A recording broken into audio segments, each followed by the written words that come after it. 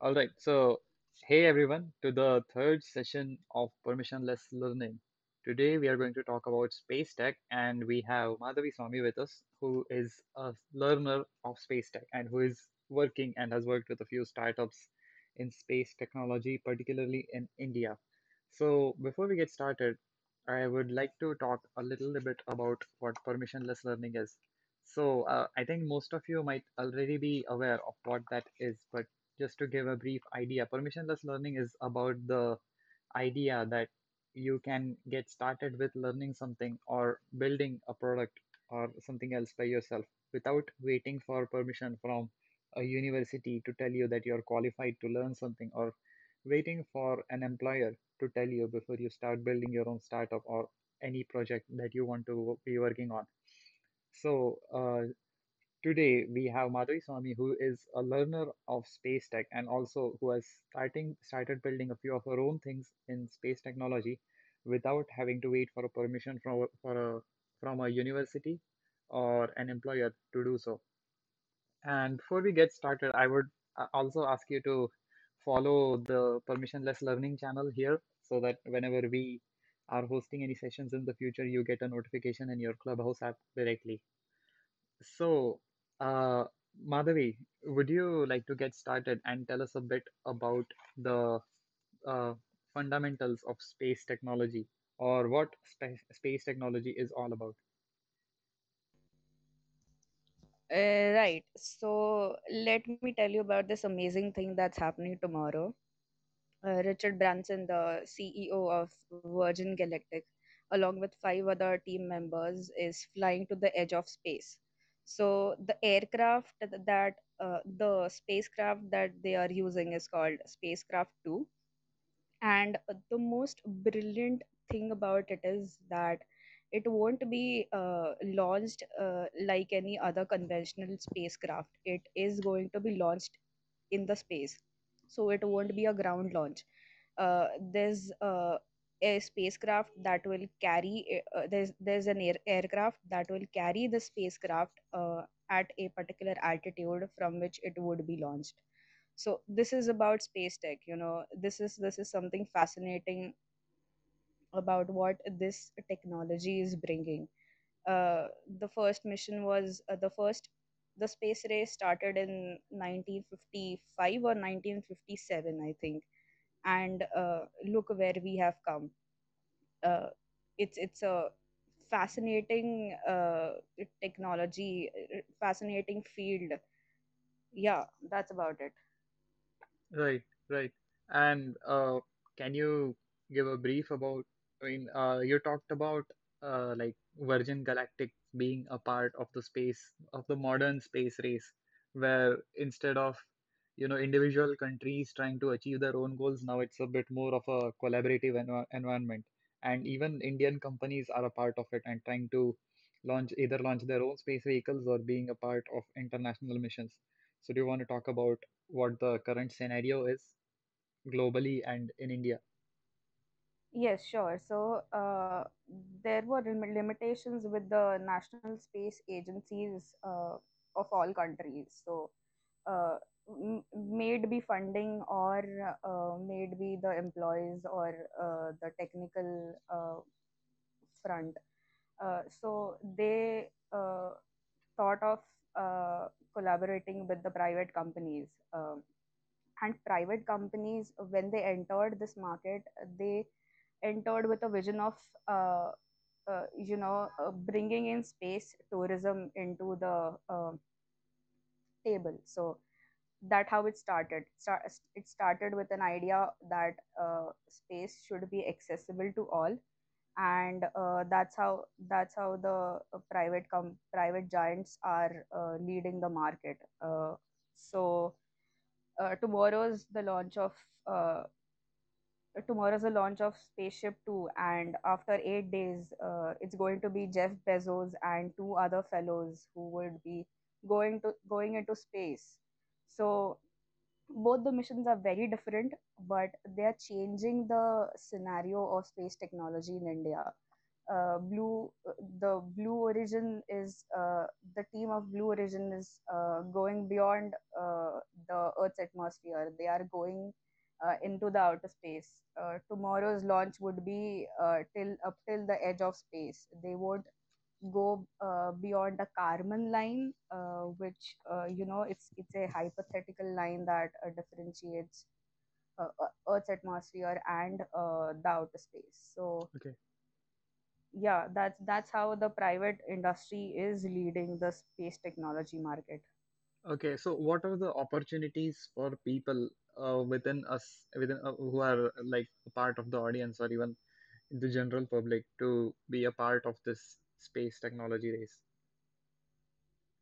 So yeah, yes. So unlike any other corporation, space industry needs people from various backgrounds. We have engineers, we have data scientists, we have people with highly amazing business skills to see to it that the business goes. There's funding coming in, and there's exchange of technology transfer. There's operation people running the operational front.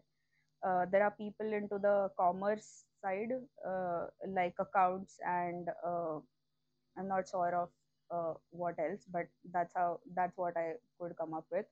uh, there are also yeah, so these are the aspects of this field. We need people to see to we need people to build the propulsion engines, we need people to design the aircraft, we need people who could plan the mission strategies. We have people who are into space and aviation law, who could yeah, people who are lawyers but into the space and aviation field. There are people who are studying medicine but are also into the space tech market Right, to right. Uh, ensure the biological aspects of what happens when people go into space, what are the uh, factors that determine the sustainability of life on other planets, right. something like that. Right. So, can you, for more interest, can you go into one of those topics? So, I think we have a lot of, for example, software engineers among us, and they would be interested in knowing how software engineers can help in space tech because there's the obvious ways with building user interfaces for the people who would be within the aircraft and within people who would be on the ground control. But what are some non-obvious cases that you can share with us for example, for software engineers, which would be interesting to us? So a lot of these spacecrafts are autonomous. They are fully autonomous. Uh, they function on their own. They take decisions on their own. So the brain that they have is built by uh, people from computer science background, right? Right. Uh, Apart from that, there are several, I think, interfaces like you mentioned, where also coding is required. So one module connecting or communicating with another module, there has to be some kind of communication. So that is also handled by computer scientists. um, Also the So communications that happened between people from who work on the ground, in the ground zones, and with the spacecraft. right. So I was going to ask you about so you mentioned about spacecrafts being autonomous. So that's quite interesting. So can you, I mean, if you are aware of it, can you give us a brief into what kind of technologies go into building this autonomy into spacecrafts? Um, I'm not sure. Uh, can you frame it a little more Right. So, can you simplify the question?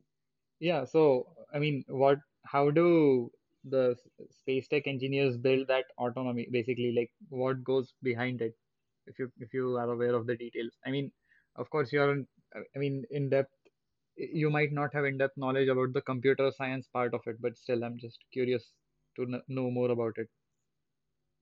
Uh, I'm assuming that the technology that is used in building autonomous robots is the same technology that is used to build autonomous spacecrafts. Okay. So yeah. Okay. Uh, so you talked about a few of the opportunities on the tech and non-tech side. How, if someone wants to apply for those opportunities or go there, like, how can they learn? So, to know about that, I think it would be helpful to learn about how you learned about space tech yourself and what were the challenges that you faced yourself while you were learning about space tech. Yes, so for me, I was interested into materials, and I was rather interested into materials that were being used in space or that are sustainable in the outer space environment. So for that, I started with basically, uh, I started reviewing the fundamentals of the subject itself. I O- started with reading books that were listed on my uh, institution's website, those which were recommended by our professors. I started with those. These resources are the very basic ones. So while reading those and learning those concepts, I also used to search on the internet. Where is it used now? I mean, where is that particular concept or that particular product used right Right. now? So you were If going for a not, more of a application-oriented view while learning new technologies. I mean, yes, while learning exactly. new concepts, I guess. Yes, exactly. So my basic idea was that what was the fundamentals? Why are they not? What are the limitations? Why are they not being used right now? And those? What are the replacements that are being used in the modern technology? So that's how I would connect the dots, and it would help me understand that concept or that thing more efficiently. So to make it more interesting, what was a concept that you learned about, and what were some of the applications that you saw, some interesting applications for that concept that you saw online? Yes, so I was briefly reading about what composites are back in, I guess, when I was in third year, and yeah, so not much was discussed into the college syllabus. So I went on the internet. I first had a look on what kind of composites are being used. Uh, how are they useful to us? There's this thing called as carbon matrix composites. So carbon is one of the most strong material that could be used as fibers. That was something that I learned, and it's still being used in many other applications. But this was particularly used, these CMCs were particularly used to design the airfoils of the aircraft engine. So uh, the article that I read was of Airbus, and Airbus is using CMCs to develop their Sorry, can you airfoils. repeat what That CMCs are again? Hello. Hello, yeah, can you repeat what CMCs are again? So they are carbon matrix composites. So the reinforcement is of any polymer, and the basic fibers that it's equivalent to the fibers that are used in construction, right? So there are fibers that are used to develop a building, and reinforcements are put like cement, for example. So that's Right. how these composites work. there's Basically, there's a material. you're meaning to say that this is done for reinforcing the strength of the underlying Yeah, component. yeah, right. So that was something that is being used to develop the airfoils, the blades of the aircraft engine. Okay, And interesting. also, so the thing about composites that I learned was is they are a very good heat shielders. They insulate the aircraft, and basically the application was where the temperatures and pressures were very high. So that means that uh, the temperature is high, so the material is supposed to not get decay. And yeah. Right. I think there are a few materials like Teflon which are actually meant to burn away when a spacecraft re-enters Earth's atmosphere, right? This is so that instead of burning away at the spacecraft's actual material, it instead burns away the composite which was used to reinforce it, if I'm not. Yeah, that was actually yeah, that is an application, but due to some environmental factors, uh, i I think it is not actively used anymore. Okay. And something I think we had talked about during our rehearsal, but I think this point wasn't brought up now. But you talked about taking active notes during learning. So could you talk a little bit about that? Because I mean, note taking is something that we are forced to do during our college days and our school days. But that kind of note taking isn't real note taking because it doesn't actually teach us what kind of notes we should take. Because people who preach about productivity, they generally have a different kind of note taking. So can you talk a bit about I mean, actual note taking, not the school level note taking, and how that helps when you're trying to learn a new concept? Yes, so I mean, the basic thing is to understand the concept, write down what you understand. It helps at the end, but you should do this. Go with the flow. Go with this flow. I mean, understand what the concept is. Uh, Try to reiterate those definitions or the concept in your own words. That helps you to better understand it. Uh, and then the further on, you have to implement what you learn. So that's the later part, but for the purpose of note taking, you should always write down what you understand and not what the book or the teacher is teaching you. All And right. that also helps you to that helps in active recalling afterwards when you want to when you want to apply that concept. Right. By active recall, you mean actively remembering what you had learned previously, I guess. Yes, exactly.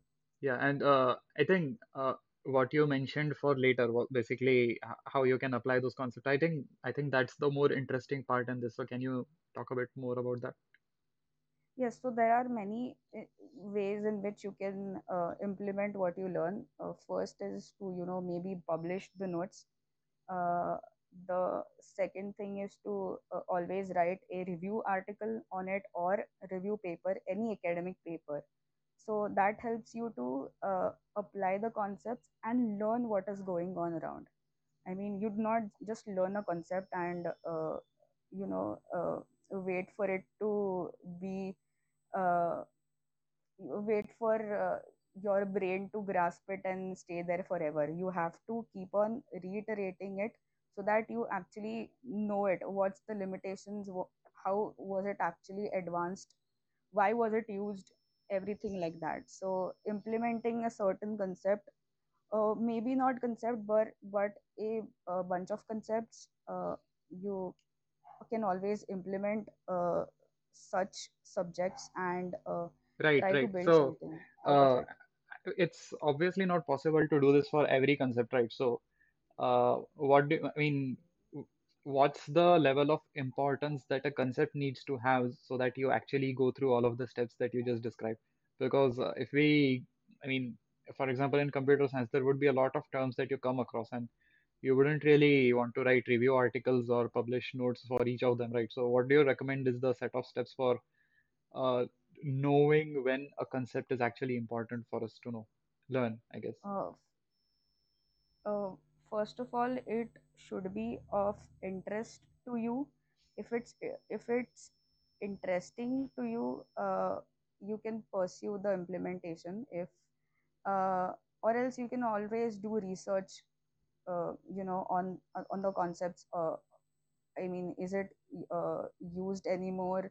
Is it of greater importance? If it is widely being used, and this is something without which the industry would not survive, then you should definitely go for it. Okay, in the case of space tech, can you t talk about any such technologies which you went through, I mean, which would be considered as very important and without which the industry cannot go forward, I guess. Um, for it, I would get, I would, I think I would go for solid.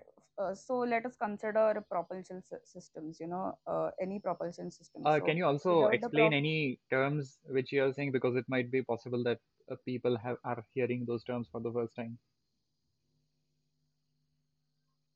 hello, can you repeat? Yeah, so can you also explain any terms that you're like any complex terms that you would be speaking because many of the people here would be hearing those terms for the first time. Yes, right. I'll do that. So the propulsion system is the combustion system of any aircraft. Uh, you would know the combustion with respect to any automobile, the engines.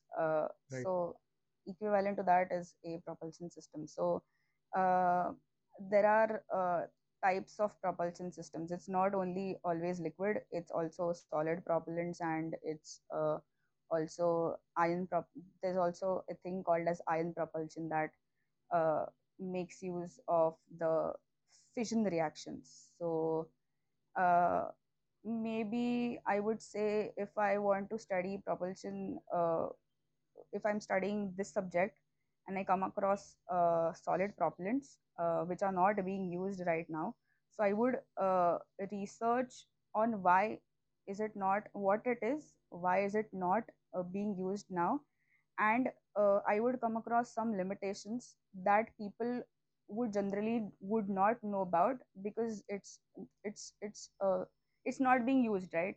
So right. it's not in the syllabus if it's not being used. So I would rather pick a topic that would teach me more on the subject than a topic that is widely, which is conventional. I mean, I would go for unconventional topics and subjects. Okay, okay. So finally, I guess this would be an audience question also, but I guess I would first want Madhavi's take on it. But that's about what are some of the unconventional applications of space technology that we see in day-to-day lives?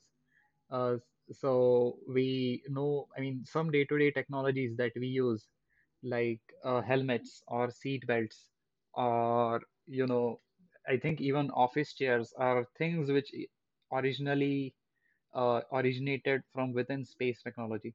So you, of course, have a more in-depth knowledge about this than me. So would you like to share some of these unconventional uh, like applications which came out of space technology? Yes, so the biggest example would be the geospatial technology. Uh, uh, the satellites that we sent out in space are used to study, they're used into communications as well. I mean, uh, your Google Maps would not work if it wasn't the satellite running in the space. So just like that, you can map the geology of Earth with the help of satellites, with the help of scanning technologies. So uh, that is currently used by agricultural department to study the soil, to study the geology more in a more efficient manner.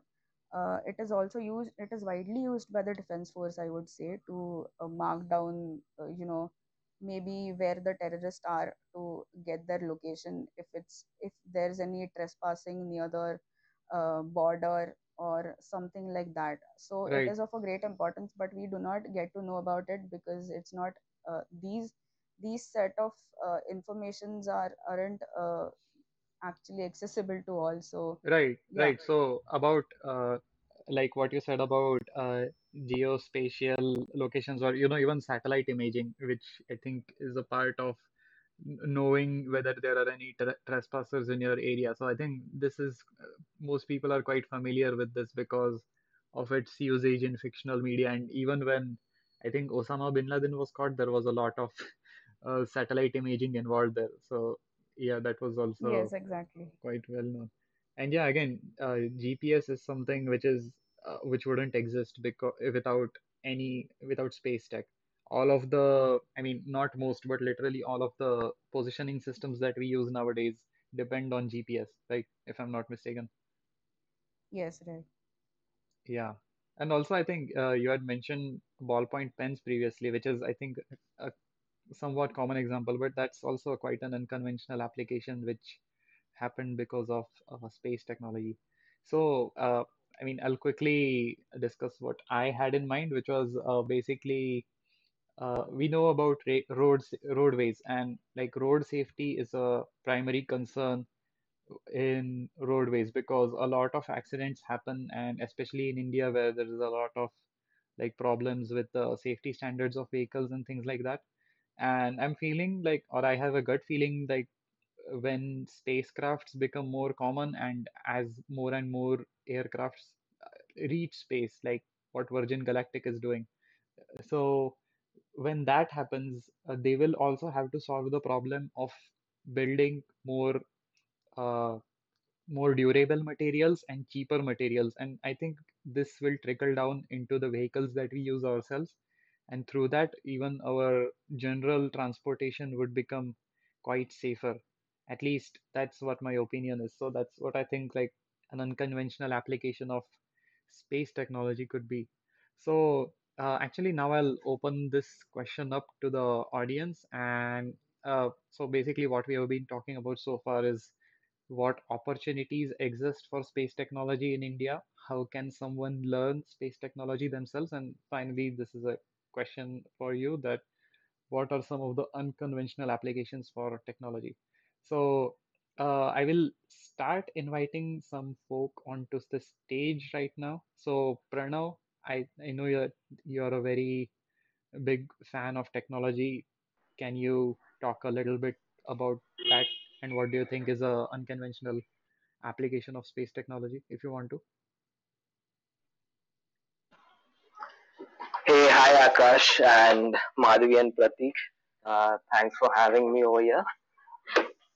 Maybe I've been researching about space a bit ever since I was a child.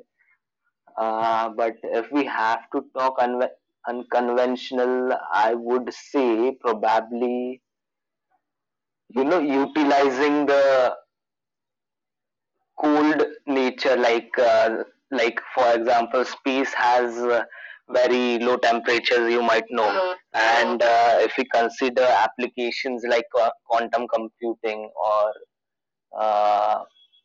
for example nuclear fusion, these applications require like a lot of cold conditions, like in I think nuclear fusion, you probably need to create a potential like a temperature difference of huge amounts. Like the plasma inside the stuff is like very hot, and outside we have some semiconductor based cooling kind of system. So if we implement this on a planet without atmosphere like moon, Right, like planet or satellite, or in the space itself, even if you consider quantum computing, in case of the Googles, for instance, we use a lot of semiconductor cooling or some like very good kind of refrigeration, which takes lots of power. right, And it turns out that like creating that kind of power and redirecting it into cooling and utilizing all that becomes very like economically less efficient thing on Earth. But maybe we could have like floating quantum computers in space somewhere. And since the outside temperature is very low, you could at least have something at our end to manage with. right, right. Actually, wouldn't like expect any less of an answer from you. That was a really great answer because if I feel like if we have really good network connections between Earth and like if we solve the network problem and if we solve the battery problem, we could have like we could outsource all of the data production and all of the power production to somewhere outside of Earth, right? Yeah, yeah, totally. Yeah, and then we just transfer that to here, I guess. Madhavi, do you have any thoughts on that? Hello, Madhavi, are you there? Uh, Anyways, wait. Do you have any questions, Pranav, regarding to like, I mean, opportunities in space tech, or I mean, anything else? Like how, I mean, you're obviously a self-learner, or do you have any tips for everyone else regarding self-learning, I guess? Maybe not that much. Like as in questions, like I have many. Uh, those are mostly like brainstorming questions. Like for instance, I was thinking a few months back, like instead of how we do logistics right now, we put things into aircraft travels, and like for in some regions for reaching A to B, you take like 12 hours or something. The second way we could do is put those like goods into a spacecraft, get it out of out of the atmosphere into the Leo orbit, Right, and then the Earth rotate itself, right? And right, the spacecraft would have its own momentum. So maybe if we get out of orbit and again jump into Earth, then that kind of logistics way could be a much timely thing to do, or maybe less costly kind of thing. So we could have spacecrafts like dolphins jumping out of the atmosphere and back into the Earth's atmosphere. right. And this could be the logistic system of the future, maybe, if that's like possible via physics. Yeah, that's interesting. Also, I think though, like because Earth itself is rotating and because gravity is a force which is applied at like every point of time, I think any object within the orbit would still have an angular momentum on top of it, I guess, right? Because it would still be rotating within the Earth's orbit. Yeah, I think it would have velocities and momentums in all kind of directions. That would be, that would have to be controlled by some retro boosters kind of thing. Right, right. Retro boosters meaning basically, I guess, propulsion systems which would go against the Earth's rotation, I guess, right? Yeah, kind of third law of physics, just Right. with energy. Yeah. Yeah, that's quite interesting. Uh, Shramik, since you're here, do you have any unconventional application of your own for like space And technology? I don't think there are any unconventional application of mine, but I do know a few. One of them is something that we use regularly, right? Cameras. Right, So don't get me wrong, cameras were born and bred on this earth itself, but the research that led to making like minimizing the size of the cameras, it was originally for space technology, and that is how it became smaller and smaller. Now we have it in the palm of our hands. So I think that's one. And right, the next is like once Starlink comes up, then I would say it would be faster internet as well. right, right. Also, do you have any questions for Madhavi, I guess? Or Madhavi, do you have any comments on this? I think she was having a few internet connections. Not sure if she has joined right now. Yeah. Uh, Anyways, yeah, I Yeah, think we hello. can. Hello, yeah. Yeah, I missed the discussion. Uh, Yeah, Hello. yeah, I mean, I don't really have questions. I would say maybe some brainstorming that we could do. I mean, it's more or less like if we consider regolith on moon, is it possible for us to um, like obtain water with some exothermic reactions? Maybe it has manganese and calcium in it. Maybe make an hydroxide of it, and then just do the acid base reaction and get water out of it. It's something kind of something similar on that line. Is it possible for us to do that? I mean, that kind of things.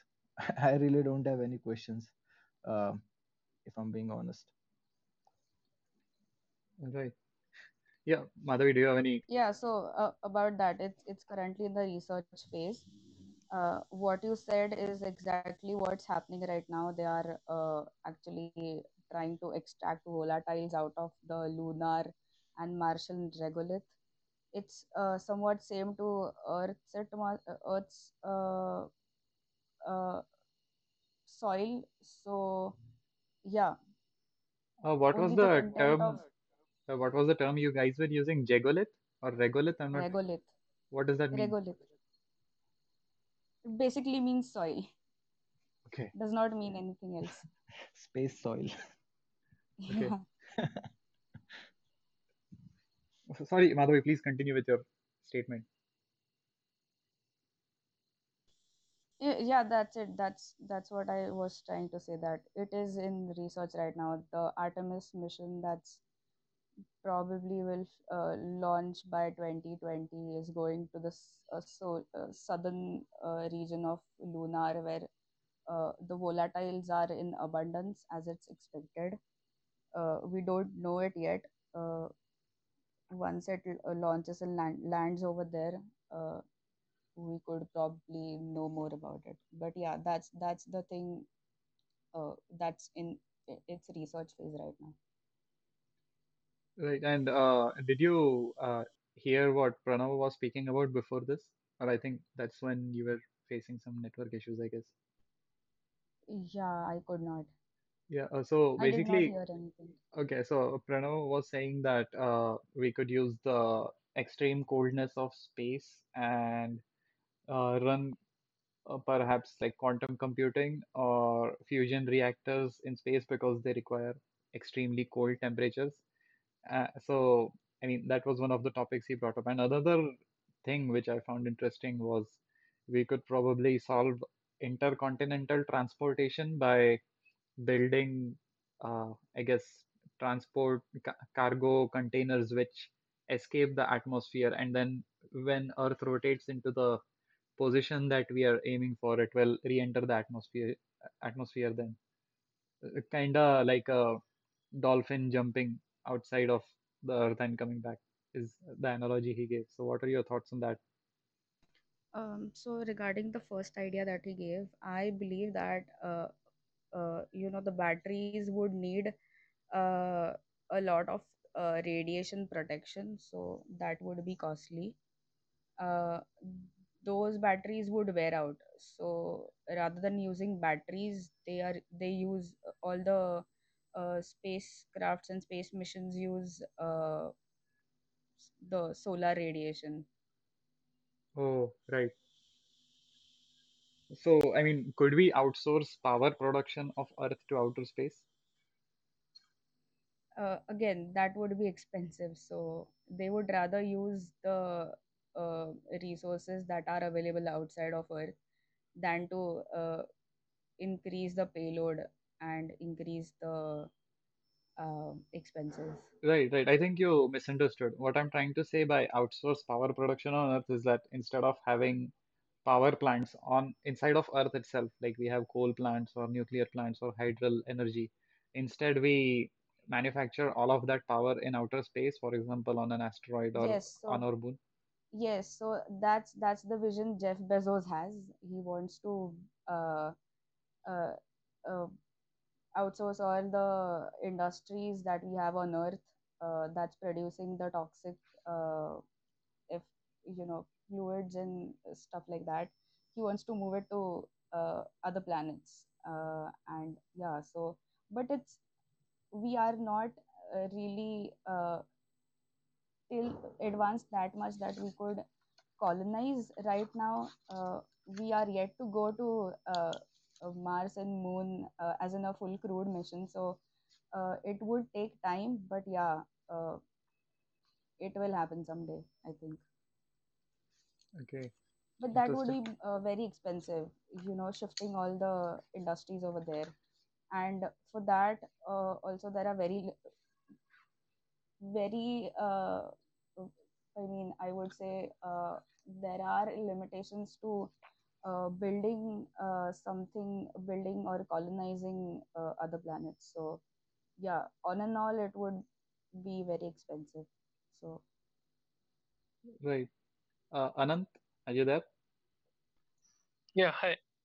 Hey, Hi guys. So thanks for having me. So like the most unconventional thing that I could think of that are used in day-to-day life are basically the games that we play. So mm, the game engines are basically took an inspiration from the physics engines because we need to do a lot of simulation to actually have the maths correct and to simulate the space environment so that we can actually dock our spaceships on the space stations, the satellites are working fine and all. So we need to simulate those environments, and the physics engines that are used in space research are just brilliant, and we are definitely improving there. A lot of startups are again originating, and it is great to see that ISRO is backing those startups recently. And yes, so the game engines are, we are playing games, and these games are trying to get more and more realistic. So right, basically, what they're trying to do is have the actual physics in place in the game engines, so that they can actually simulate the environment that we live in. right. So that is really great. And another thing that I would like to add is, like Pranav said on the quantum computers. So yes, the main agenda behind having quantum computers in place is to simulate quantum physics, because right now the quantum physics is a whole new world that we haven't explored yet. And there is a great concept in there that is quantum entanglement, mm, uh, wherein basically if we crack that, we'll be able to surpass the need of speed of light, which is again a barrier that we have in terms of communication. Our communication speed is limited to the speed of light. So the quantum entanglement is a concept in quantum physics which basically provides a way of communicating uh, to far and far places at the same exact fraction of second. So that's really great. Right. So, I think, I mean, I'm not the best person to explain this. I think someone in the audience might be knowing more about this, but quantum entanglement is basically if you find two quarks or it was some subatomic particle, then they will have Yeah, the same properties, and you can find two of these at the same time, basically. And if you yeah. separate So them across space and you modify one of them, then the other one will have the same exact same properties at the property. same time. Yes. So if you have two quantas, one quanta on Earth and one quanta on Mars, you can just communicate with each other at the same time by Wow. changing the states of these quantas. Oh, that's actually quite a amazing thing. I didn't know you were so knowledgeable about these technologies. So, something interesting you brought up about simulations. We actually talked about simulations on the last session of permissionless learning, where we were talking about AR and VR, and Pratik and Madhavi were also giving us some knowledge about how basically simulations are used in spacecrafts and other things. So, I guess, yeah, Yeah. Pratik, do you have any So thoughts here? Oh, yes. sorry, So Anant. simulations are, yeah. So simulations are like very important part because we can't just send a spaceship in space and assume it is going to dock properly on the space station. Right, exactly. And so we actually need to have that properly, all parts need to work properly, and we need to simulate it. So which is again a difficult challenge because simulating space is not very easy since we know very little about it. Right. I wanted to know, so like Anand said, I was actually going to ask the exact same question. The real problem is, so there are two stuff basically. What Pranav and Madhvi was talking about the colonization. I Hmm. hope Akash I'm audible loud enough. Yes, yes, you are. Yeah. So Pranav and Madhvi were talking about the colonization under different planets, and in fact, we all are fantasized about that, and I think this billionaires are working on that. But then on the other hand, Anand said the very important stuff. Communication is limited up to the light speed, which is obvious. We cannot go the normal communication signal cannot go par the light speed basically. Right. If we say so, let's say I want to know if we are colonizing at any of the planet or any of the subplanet or moon in any moon of the any planet, uh, how efficiently communication will be done. So the real question is, let me ask it in a brief. From Earth to moon, I guess I am not sure how many seconds or minutes. I guess it's something 6 minutes or something. And from Earth to Mars, I think it's some 21 minutes. I'm not sure about the figures. It could be plus or more, but let's assume something around 15 minutes. Okay, for planet like Mars or some moon. Can someone quickly tell me the figure? I mean, how much time we take to reach to the Mars I think in terms of light speed? I think it was 8 minutes. Madhavi, can you correct me if I'm wrong? It is usually there's a delay of 11 minutes for Mars. 11. For Moon, Uh, I'm not sure. Acha. So now, see, when I'm sending, if I'm building an industry over there, or if I'm building anything on the other planet, even if, let's say, I'm not building anything, but one of my person is over there on the planet. If I want to send something to him and then I get and want to know a reply from his side, ideally I'm taking 22 minutes. So how are we solving this communication problem? Because we are not just sending, we won't be the human being who will be just sending some message, but we will be actually sending the information, the transaction of certain process, the transaction of certain machine processes basically through that message, and not just the communication between two person. So how we solve this? That's the first question, and then second question is, I'm not sure who can be answer this, but uh, where are Richard Branson, Jeff Bezos, and Elon Musk are heading towards? I mean, apart from the Starlink, apart from some kind of a colonization, what is the big vision that they have in their mind? So these are my two questions: the communication and the vision by these three top notch space tycoons. Yes, so regarding the communication problem, I am not sure if they are working on it or not. I'm sure they would be working, but how and in what manner, I am not sure about. So I'm not the person who could. I mean, I do not have any substantial information to share. But what was the second part of the first question that you asked?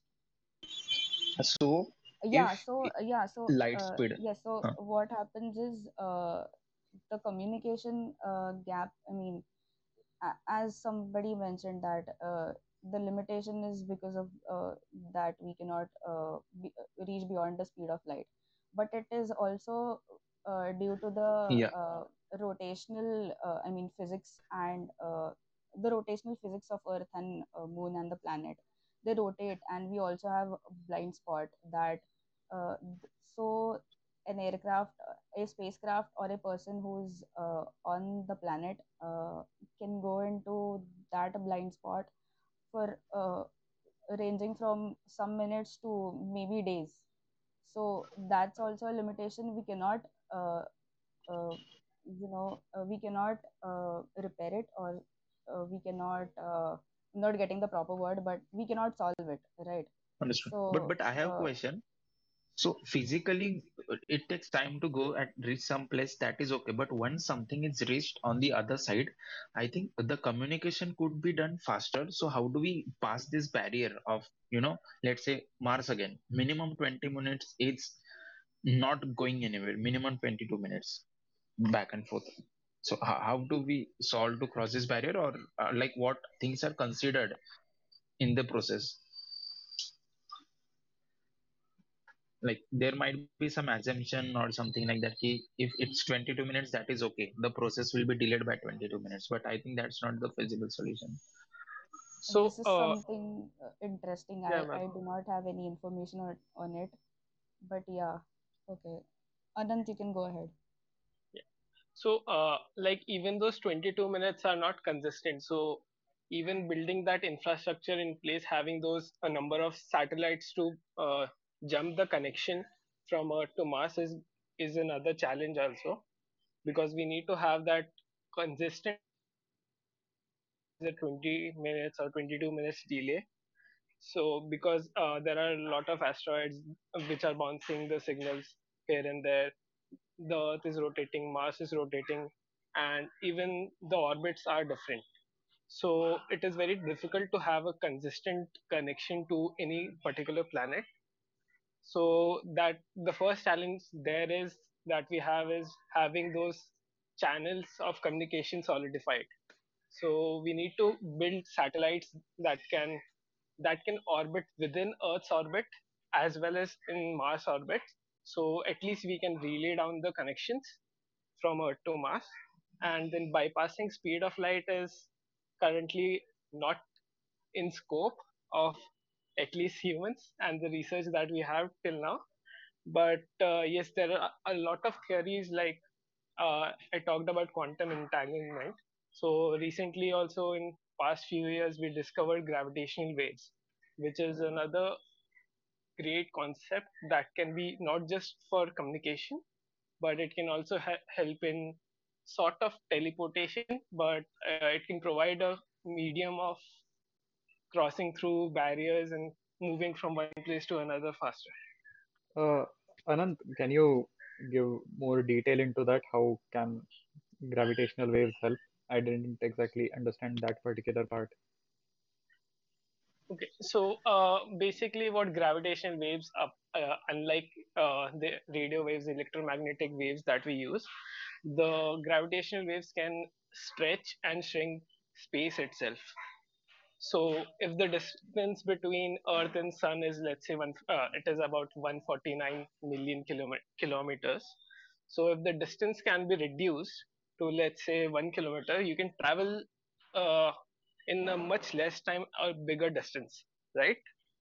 Yeah. So that again is a very difficult thing to answer right now, but that's what the application of gravitational waves is.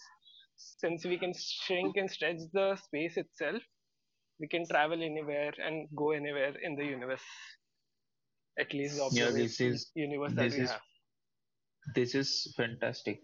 I think with combination to this, Pranav was mentioning something now. So with combination to what Anant was saying, would dolphin jump come into the picture? Because the like the theory where Earth is rotating, so the cargo in the space would stay at one point. Then once Earth rotates, cargo would jump back to the atmosphere. Okay, the same way, if cargo can reach at one point where this one planet will pass and the cargo will be reaching to the orbit of another planet, because they are also rotating in the orbit, not rotating by themselves. So would that also be the case? I'm not sure about the orbital movement of both Mars and Earth, but I think dolphin jump could be. I mean, I'm not sure what I'm saying is right. Right. I think instead of moving through time, sorry, moving through space, they move through time or something like that.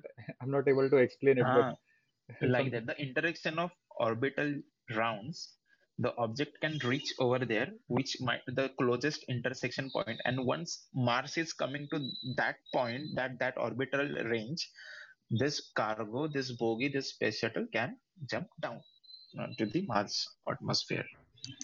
It won't be that easy, I guess. We to get into the proper trajectory, there needs to be a lot of fuel use. So if we, uh, you know, of course, if we could make it more economical, more cheaper, uh, we could do it, but then it would take the time it usually takes. So 6 months, it takes around 6 months to reach Mars.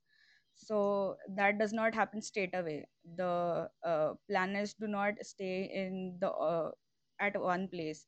they are moving. So if I shoot my rocket from here, it won't go into a straight path. It has to be circular. So Yeah, the right. trajectory isn't linear. It's kind of angular. It is angular, I mean. So not very easy as it seems. Yeah, it's not easy, I agree. Right.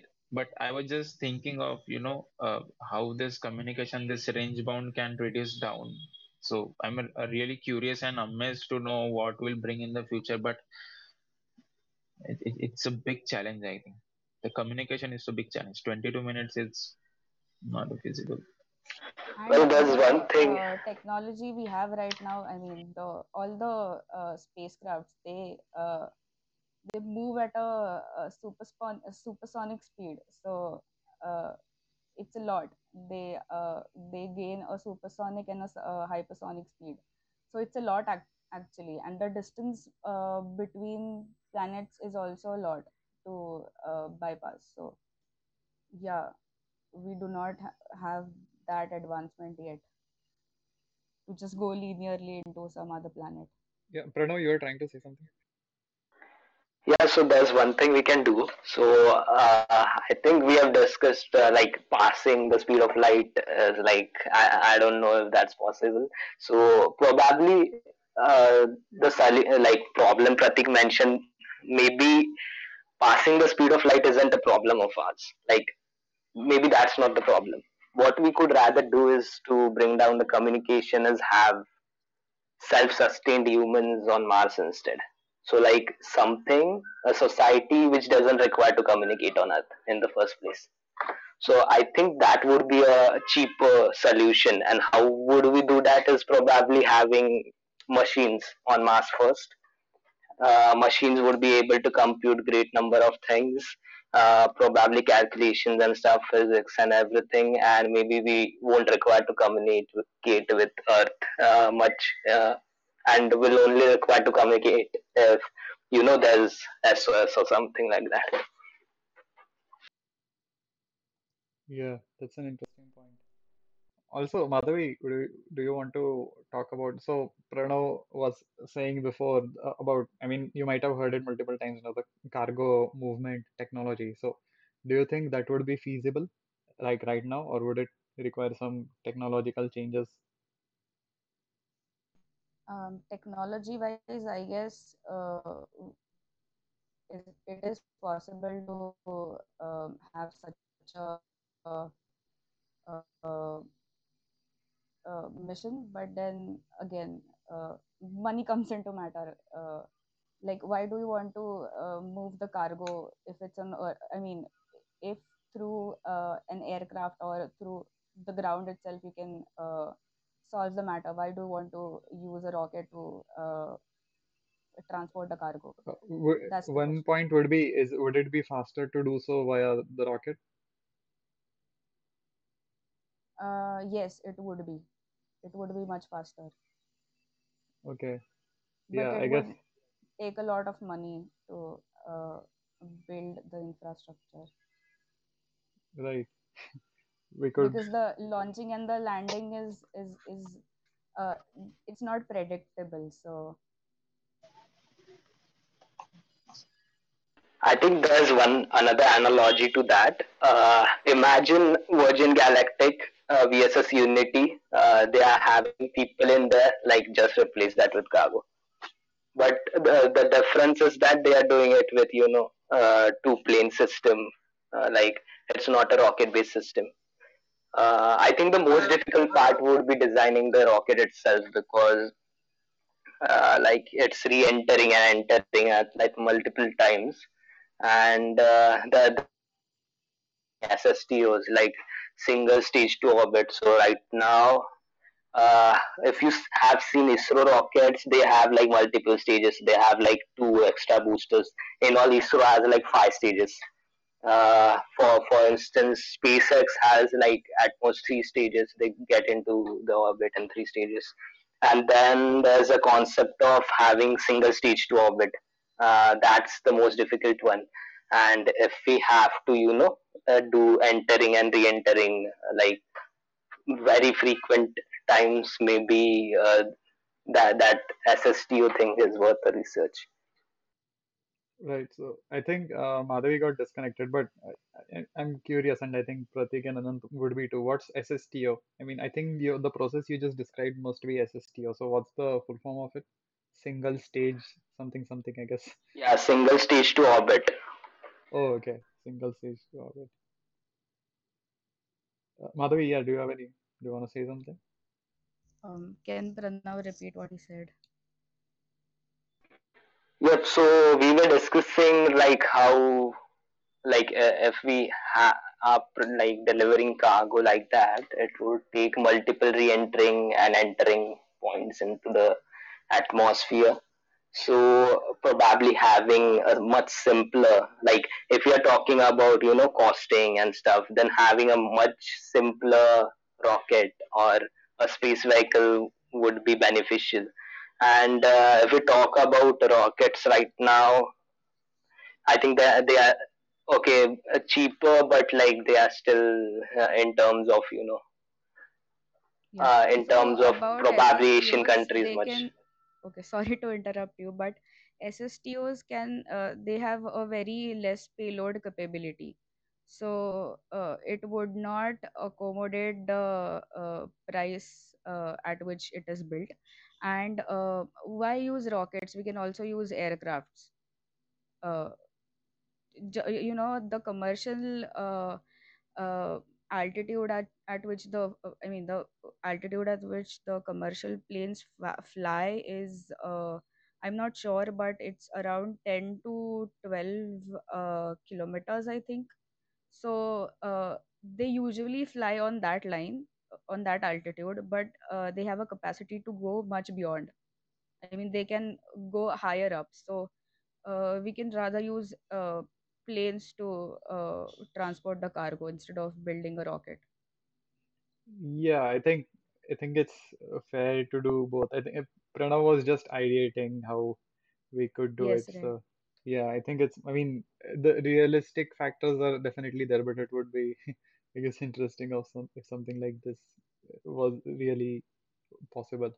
So generally, I think I mean, I know it's like we are beyond our 1 hour time limit, but I generally do a final round of like what everyone has been learning over the past 2 weeks. So Before Akash, before you go ahead, just a last question. It was unanswered, so I wanted to ask any one of you guys, where are these three space tycoons are moving towards? I mean, what is a vision or what is a hidden objective? What is a long-term objective that these guys are having? I wanted to know that. Richard Branson, Elon Musk, and Jeff Bezos.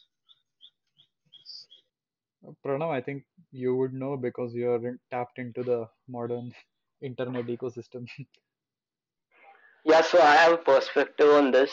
So I think many people think that they are doing just one thing because mostly in our perspective, space is one thing right now. So whoever is going to space, they must be doing one thing. But like going deeper into that, if we talk about Richard Branson, he is like bringing tourism to space.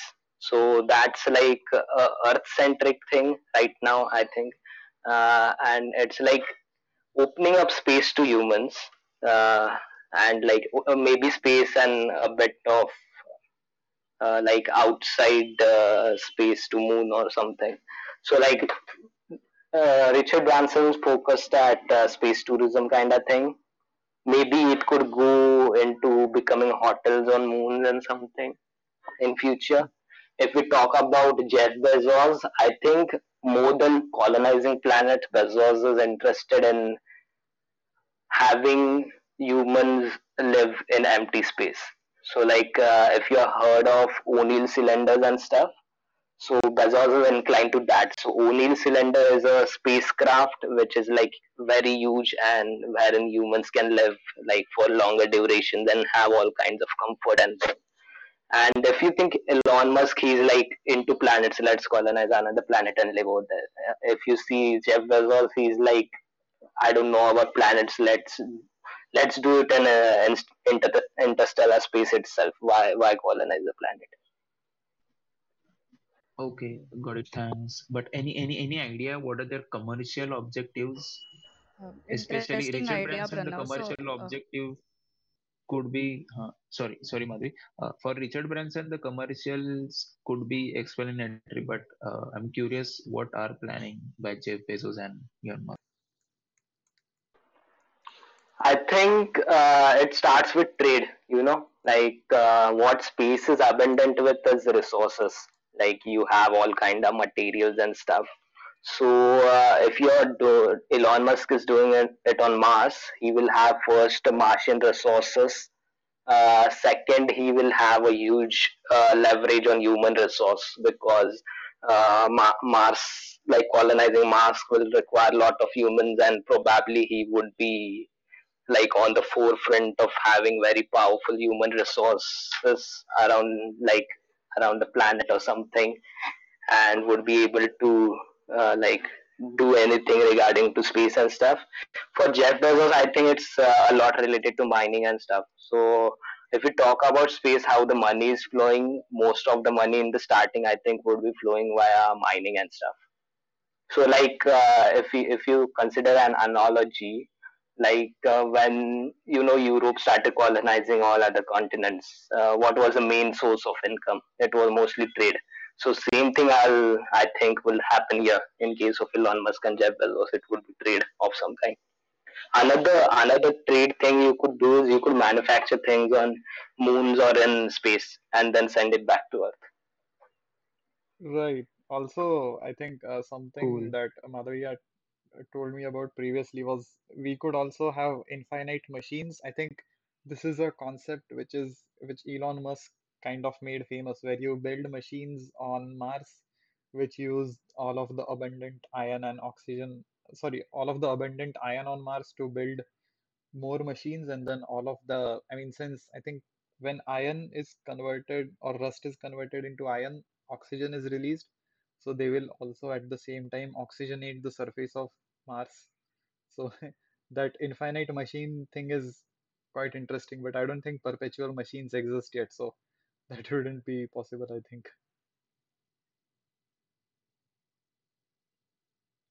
Uh, There's another analogy. For instance, if you see Venus has like abundance of CO2. Like it's like probably a CO2 enough to have like Mars turned into a greenhouse planet. oh, okay. So there's this kind of thing. Mars on one side doesn't have atmosphere at all. It requires CO2. Then there's Venus, which has like abundance of CO2, and we need to remove it. So Right. in future, if ever anyone tries to, get like use chemical processes and remove CO2 from Venus, they will probably trade it to people who are living on Mars. Oh, yeah. Also, like, I mean, a natural way to do it, like the best machines are basically living things. So even Earth used to have a lot of CO2 in its atmosphere a few million or billion years ago. I'm not really aware of the timeline. But then phytoplanktons converted all of the CO2 in the air to oxygen, and that was actually called the Great Oxygenation Event because the Earth's CO2 levels dropped from something like 90% to 20% within a few million years, which isn't really possible without living things actually like actively converting that. So we could probably introduce phytoplanktons into Venus or Mars's atmosphere, I guess. Yeah, So, yeah. yeah, Venus is actually like considered to be the most closest planet to Earth in terms of having a habitable environment, because uh, if you were to erupt all the volcanoes on Earth, you'll basically have Venus. Oh, So, interesting. and given that we recently also, like a few years ago, we find traces of bacteria in the atmosphere of Venus. So that basically like gives us insight to how Venus could was like before all the volcanoes on Venus were erupted. So yeah, Damn, basically like Venus is very close to Earth. that's some like alien level shit. Like Yeah, civilization already existed, but then volcanoes got erupted, and then some spacecraft yeah. landed on old Earth, which is why humans exist. There are like No, a lot of but theories I, there, I, but yeah. I found Akash idea very, the alien shit idea was Akash idea, basically implant the living things into some planet and finish off the CO2. Yeah. Uh, yeah, Pranav, Madhavi, do you have any thoughts on this? About the phytoplankton, like that's a good idea. We could literally do that, but on another side, it would be like living on a time bomb, you know. So what you're doing is artificially converting rocks. So on Earth, if you like compress CO2, you can call it rocks of some kind. So like in like longer carbon cycle, CO2 gets converted to rocks and stays inside. If we do the same with Venus, yeah, we could do that. Maybe we will have huge ice sheets of CO2 spread all across Venus, but on the same time, it will be a time bomb. One day, like something just drastically chain reaction could happen, and that all CO2 could re-release itself.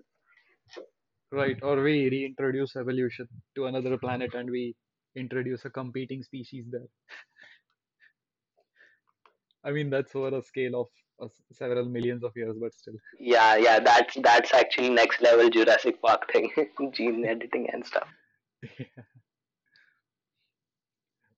Anyways, yeah, I think, What sorry, yeah, Pranav Madhavi. explained was the composition of a basalt rock that got decomposed several years ago, and yeah, so it's basically that CO2 decaying into becoming a rock. Oh, wow, that's interesting. I didn't know that. So yeah, I mean, I think we can go into the learnings kind of section. Like, what have you guys been learning this week? So Pranav and Anand, you guys are kind of joining us for the first time. So Pranav, do you want to talk about what you had been learning over the past 2 weeks and what you found interesting in it? Past 2 weeks I've been mostly doing sales, so there's lots of learning over there. So I've been helping a company, mostly a startup, get the product in like PMF phase. So there's some learning in there, like what the product should be like and all the expectations, like how to find first customers and stuff. So that's the majority part. Like the second part is mostly chess. I've been playing chess a lot.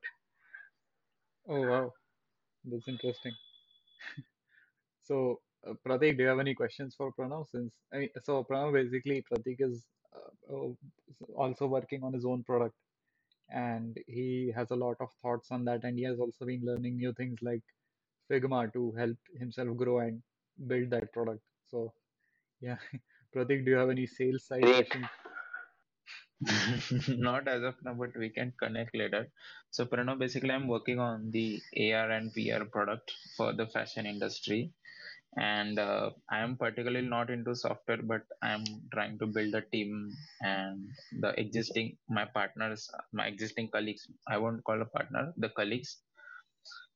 They're also into trying to basically build this product. So we have the product idea is technologically not yet sound. It's not there yet in the market, and it's most challenging because if you see the life of AR VR specialist on the earth, basically just 2 years. So the product idea that I have, it's still in the very toddler stage. Yep, yep. Yeah, let's stay in touch like anytime. Yeah, yeah. Yeah, Anant, what have you been learning for the past 2 weeks? And anything interesting Well, you want to share from it? so like I've been doing a lot of research on astrophysics, as like I'm very interested in there. So there are a lot of theories that I have explored, and like the biggest thing in space, like the biggest resource in space is dark energy, Hmm. and but we don't know how it is there and how it got there, how it is released or how it is made. So my theory on that is like everything dies, right? Hmm. So even our protons, the basic elements, the particles that we have, they are like expected to decay or decompose in of sorts in about 10 to the power 28 years. And so it is again possible that dark matter might have decomposed to build our basic particles that we have right now.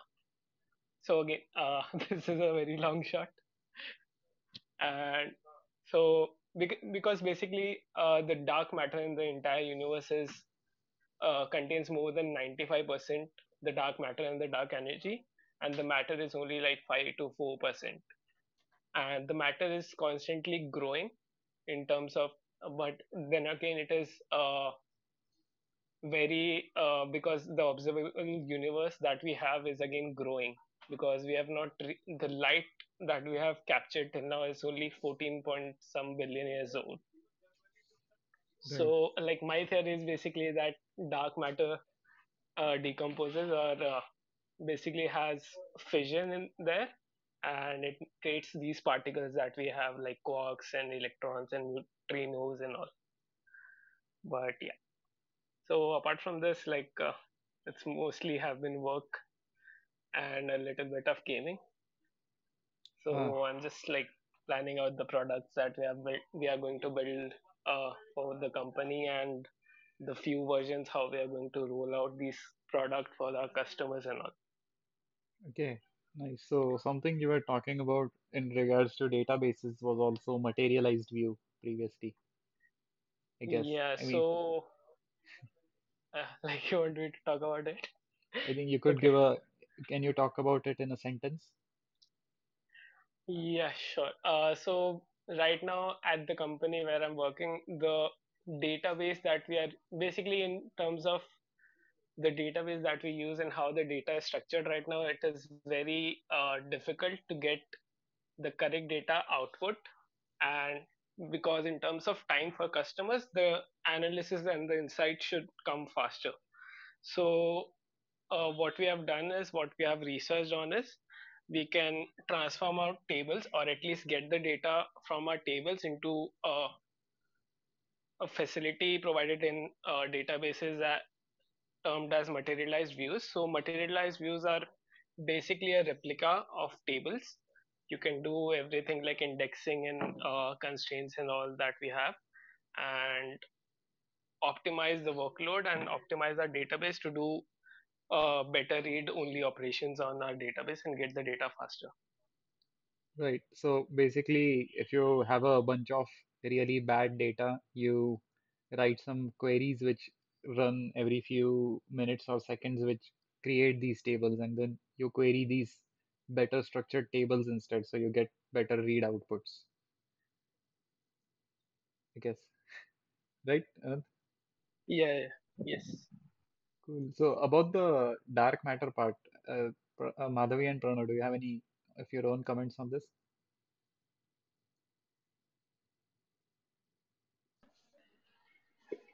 I don't know much on that side.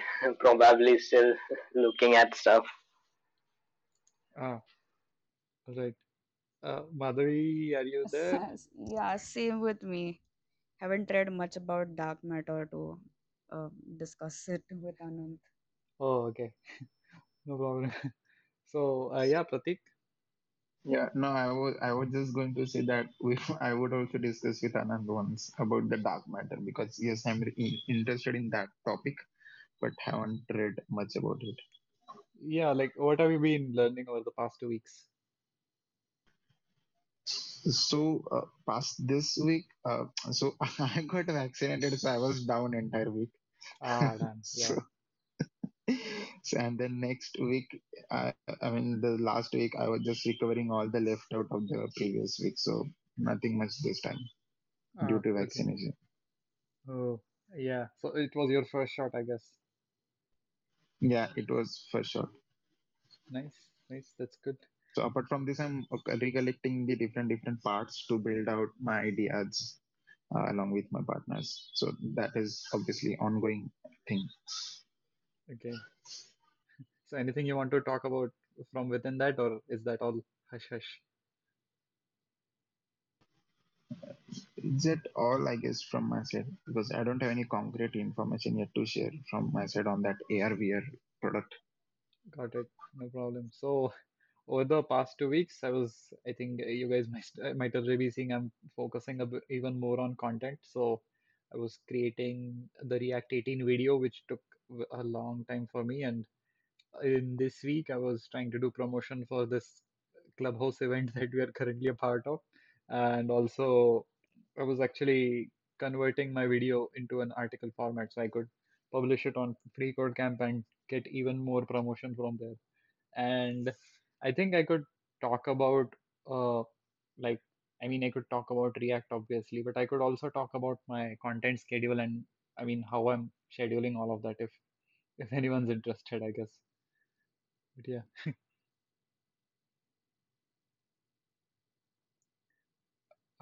Yeah, Madhavi, do you want to talk about what you've been doing over the past weeks, learning over the past weeks? Yes, so I was reading about this technology called as moon fiber. So the lunar soil is very similar to the soil that we have on Earth, basically basalt rock. So uh, the Aachen University, people at Aachen University had uh, this idea that maybe we could use those basalt rocks and turn them into basalt fibers that could be eventually used as composites, maybe for construction purposes when we colonize the moon, or maybe as insulating materials. So that was something I learned. I'm Okay, still learning on that. What advancements they have made till now and what are the limitations. So yeah, that's that's it. actually quite interesting because it goes into, obviously the part where, that's a different topic, but basically composite sounds interesting to me because if we can we can remove raw construction material from like things which are quite readily available on a lunar surface, then that means that we could build those things quite faster and quite cheaply, I guess. And also the fact that we can use the moon's own surface to build materials on moon again, then that means that we don't have to transport anything from here. So that's also interesting. I think that also goes into the colonizer kind of analogy because that's what the colonists also did. I think they used the local soil and the local spices and fruits and then traded them to get richer and richer, I guess. Yeah. Yeah, Pranav, do you have any thoughts on that? Or Madhavi, even you?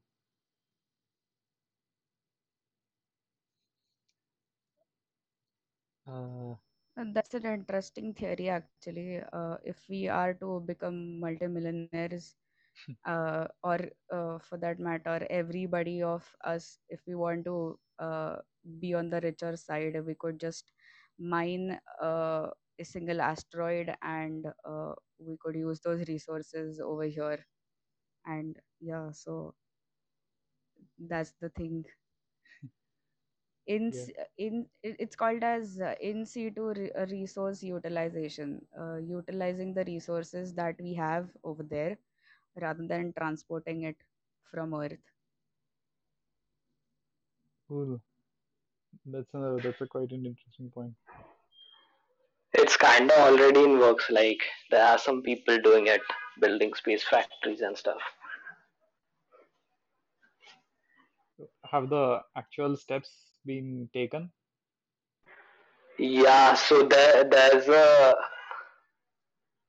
an investor from Peter Thiel's Yeah, I know. uh, VC company. So he's itself doing it, and like he's backed by uh, all investors, good investors. So I think it's pretty much in motion.